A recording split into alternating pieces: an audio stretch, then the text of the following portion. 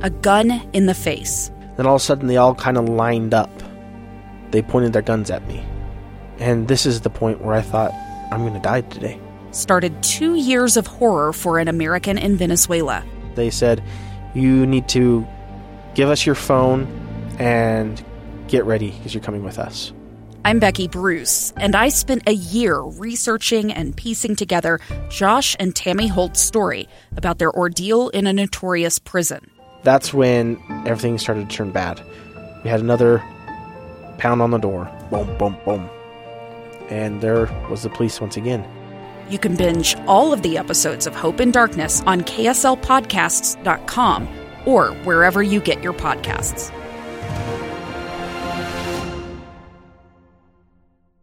KSL's Live Mic with Lee Lonsberry. Welcome back to the program. I'm Lee Lonsberry. Thanks so much for listening through that last segment there. For some reason, if I'm honest, I had totally forgotten about the significant others of the candidates for president. And to take a few moments to walk through, introduce you to them, it gave me the opportunity to get to know them myself. I'm grateful to you. I said that I had a hard time referring to Mayor Bloomberg's girlfriend as a girlfriend after 20 years or so. I asked if there was something that you might recommend between girlfriend and spouse. As they're not married, I can't call her his wife or spouse. Someone, of course, sent me the appropriate answer, life partner. And, in fact, that's incredibly accurate. In that same interview that I referenced in the last segment, I think they both referred to one another as partners. So that is Mayor Bloomberg's partner. And we will see if history is made, and he, for the first time since Grover Cleveland, will enter into the White House as a bachelor, technically. Anyway, so that's that. We're going to move on now to a little bit of a controversy of sorts that has come up facing Bernie Sanders. You know, Bernie Sanders running for president. He tonight will likely have to deal with some of this criticism, and that has to do with his defense of sorts of Cuban leader Fidel Castro. Here's a quick clip of Bernie's comments, Senator Sanders' comments on 60 Minutes regarding Fidel Castro. We're very opposed to the authoritarian nature of Cuba. But, it's unfair to simply say everything is bad. When Fidel Castro came into office, you know what he did? He had a massive literacy program. Is that a bad thing, even though Fidel Castro did it? There's a lot of dissidents imprisoned in Cuba. That's right, and we condemn that. Unlike Donald Trump, let's be clear. I do not think that Kim Jong-un is a good friend. I don't trade love letters with a murdering dictator. Vladimir Putin, not a great friend of mine. Vladimir Putin, not a great friend of mine. But it was not an all-out condemnation of Fidel Castro. I'm joined in studio by Boyd Matheson of Inside Sources, also opinion editor of the Deseret News. And can I tell you something, Boyd? I'm ready. This is off topic, 100% off topic. You, this morning on Facebook Live for NBC News, you appeared alongside KSL television reporter Ladd Egan. You spoke at length, and you did so from the roof of Broadcast House. And now here's the funny thing I'm going to tell you. As I saw you up there, you know who I thought of? You're never going to guess this. I'm not going to try to guess. Not even going to try? But I'm on the roof. Grandma on the roof? I thought, no. As you were up there, and I saw the satellite dishes up there, and I saw the skyline there from that view, I thought of my wife. Here's why. You might not know this. My wife and I met here in the KSL newsroom, and as time went on, our relationship grew, and I said, hey, would you like to marry me? She said yes. Well, as you well know, at that stage of the game, you got to get your engagement photos taken. That's right. And we had a good deal of our engagement photos taken on the roof here of KSL. Wow. There's some satellites in the background. Did not know that. The same cityscape over our shoulders. And so as I saw you up there. That's great. You should have let me know. We could have made that part of the Facebook Live there on NBC. I'm sure all the NBC followers would have totally wanted relevant. to know that, right? Yeah, totally relevant. Yeah, I really would have gotten them excited to watch the broadcast.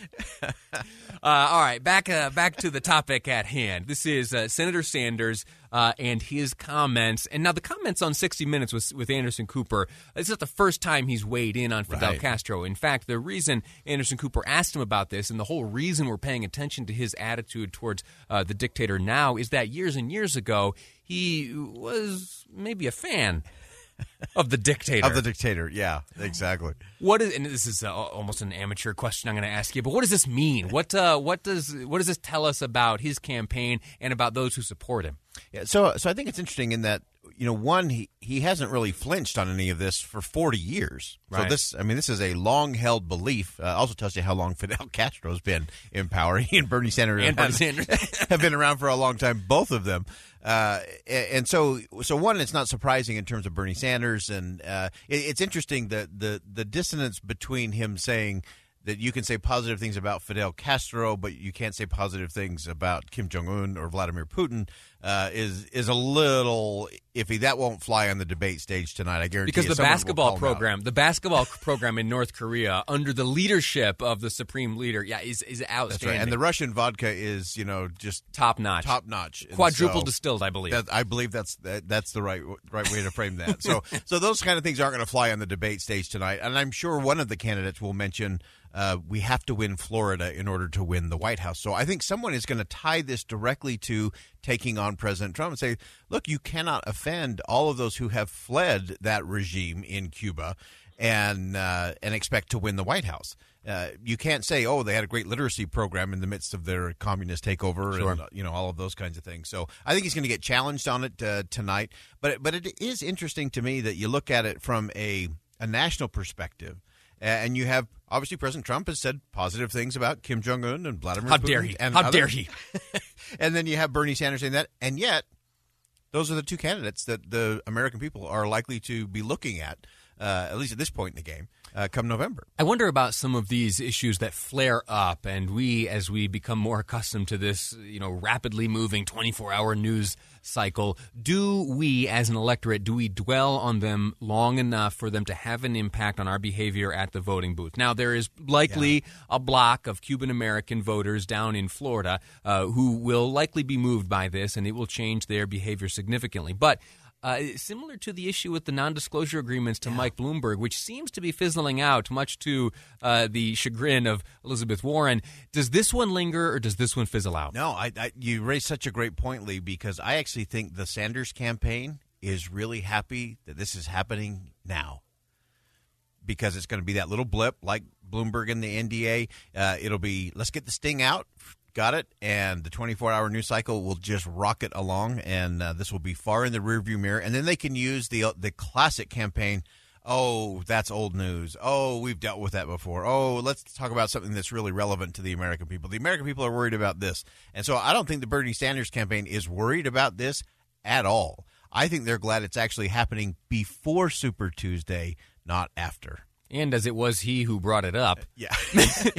Maybe. Might be a little bit of campaign strategy going on there. You bring up an interesting kind of occurrence that happens, and it is a tactic used by both Democrats, Republicans, liberals, conservatives, where with the passage of time, that somehow lends itself to the irrelevance of an issue we addressed in the past. That is not, fundamentally honest, right? It seems like it's political, regardless of when something happened, the importance of that issue, for the most part, is going to remain. But the reality in which we live now is, give something a few weeks, we're all going to forget about it, and if you bring it up, it's old news, and you got to get with it. Yeah, and I think all the campaigns are going to start throwing out for the next 10 days. You're going to hear, we are in political silly season, because you're going to see the Democratic candidates who are flailing or who are about to fall off the map. They're going to swing, and they're going to swing big and wild.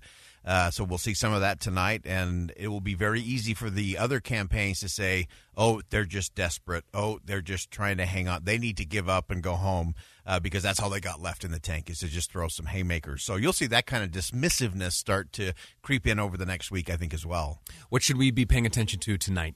So I think tonight you'll see a couple of things happen. Of course, the last big debate between now 7 candidates for president. This different from Nevada in that Steyer will be participating. That's right. The businessman who you've seen running ads for years and years now against Donald Trump ever since his election. Tonight they will gather in South Carolina to debate one another. Yeah, and Steyer is actually running third in South Carolina. Really important. Joe Biden continues to be ahead, 27% in South Carolina. Bernie in second, and then Tom Steyer, interestingly, in third. Pardon my ignorance. Why is that the case? because he spent $17 million in South Carolina. That's about the size of it. If I'm 100% honest, I had totally forgotten about him. And then I see this South Carolina poll, and I see, hold on a second, what have I missed? What did he grow up there? Was he the governor? What did I forget? But no, it's his investment. Ads. Yeah, and it's the same thing with Mayor Bloomberg. Sure. Very few people will watch the debate tonight. A lot of people will see ads or listen to ads about Bloomberg in between. So I think the things to watch tonight, I think you're going to see Elizabeth Warren is going to be auditioning for the vice president's role. Okay. She's going to play attack dog, similar to what she did in Nevada, creating space for Bernie Sanders. Yeah. It is good for Bernie Sanders when Elizabeth Warren is on the attack. Bloomberg will try to make his case as to what he really is about, so I think he's going to kind of deflect a little bit there. Amy Klobuchar is going to have to throw some big bombs, and she's not very good at that. That's not her strength. The interesting thing will be if Mayor Pete and Amy Klobuchar go at each other again. I think that was a mistake by both of them. Okay. If they want to win each other's voters, they actually got to take on Bernie Sanders or Elizabeth Warren. It's just not going to play any other way. And, of course, the vice president, who, again, is strong in South Carolina, he needs to get his sea legs under him and just needs to show that he's strong and relevant. Because if he wins South Carolina, that's significant and will actually give him a little momentum going into Super Tuesday. Boyd Matheson with Inside Sources and opinion editor of the Deseret News. Sir, I always enjoy our exchanges here. Come back anytime. Good stuff. All right.